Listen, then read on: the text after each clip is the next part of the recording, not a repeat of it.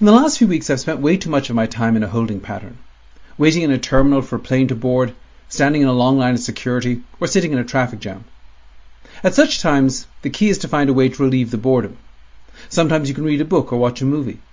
At other times, all you can do is try to grapple with some question or puzzle until the wait is over. For investors, the market environment seems to be in a holding pattern, with little movement in economic fundamentals and a slow melt-up in equity prices. For those trying to while away the time until there is some genuine change, there are some key questions that will be addressed by events in the week ahead. 3 in particular stand out. 1. Will Thursday's election finally put Britain on a path to a Brexit endgame? 2. Given recent employment data, is the US in danger of growing too quickly rather than too slowly? And 3. As economic risks wax and wane, how long is the Federal Reserve likely to stay on hold? On the first question, the answer is probably yes. The most recent UK polls show the Conservative Party with a close to 10% lead over the opposition Labour Party.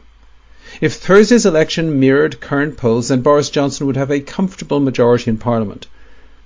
Political analysts in the UK are understandably very nervous about making this call, as the polls significantly underestimated the strength of the Leave campaign in 2016 and the Labour vote in 2017. However, it would take a similarly huge underestimate of the Labour vote this time around to deprive the Conservatives of an outright majority, and realistically, the odds are probably stacked against this. Provided the Conservatives do have an overall majority, then Parliament can be expected to finally pass Boris Johnson's latest Brexit deal with the Europeans. While there would still be much to do to complete an actual Brexit separation, the path towards it would seem clearer than at any time over the past 3 years.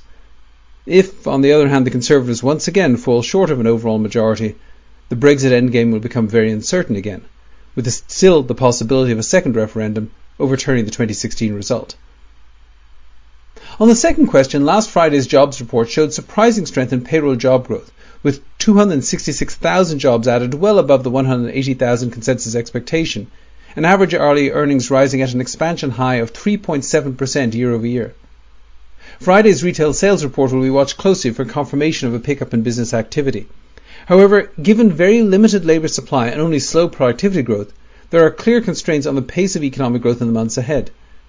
The real question for investors and the Federal Reserve is whether the economy can maintain that slow pace without a pickup in inflation, or whether strong consumer demand bumping into a lack of supply could lead to the rise in inflation that has been avoided thus far in the expansion. The October CPI report due out on Wednesday should be a little firmer than recent reports, but probably not firm enough to convince anybody that inflation is finally back. On the third question, the Federal Reserve statement on Wednesday will likely reference recent labour market strength and steady economic growth. In retrospect, at the end of a year which has seen further declines in unemployment, stellar stock market gains and flat inflation, Fed officials may well wonder if they were too quick to cut interest rates over the summer.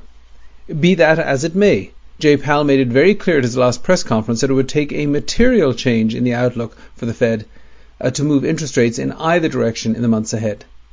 Consequently, our base case scenario remains one in which the Fed stays on hold until after the US election in November.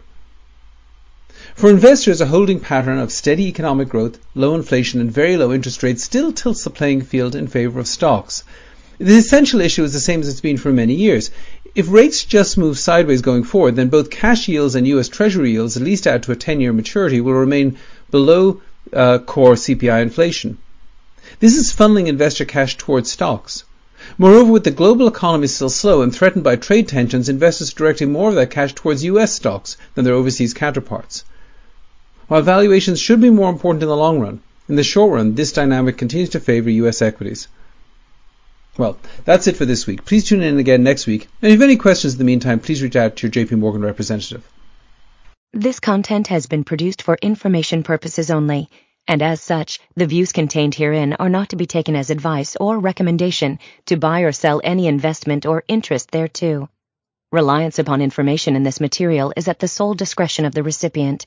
The material was prepared without regard to specific objectives, financial situation, or needs of any particular receiver. Any research in this asset has been obtained and may have been acted upon by JP Morgan Asset Management for its own purpose. The results of such research are being made available as additional information and do not necessarily reflect the views of JP Morgan Asset Management. Any forecasts, figures, opinions, statements of financial market trends, or investment techniques and strategies expressed are those of JP Morgan Asset Management, unless otherwise stated, as of the date of production. They are considered to be reliable at that time, but no warranty as to the accuracy and reliability or completeness in respect of any error or omission is accepted.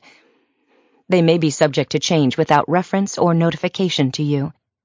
JP Morgan Asset Management is the brand for the asset management business of JP Morgan Chase & Company and its affiliates worldwide. JP Morgan Distribution Services Incorporated. Copyright 2018, JP Morgan Chase & Company.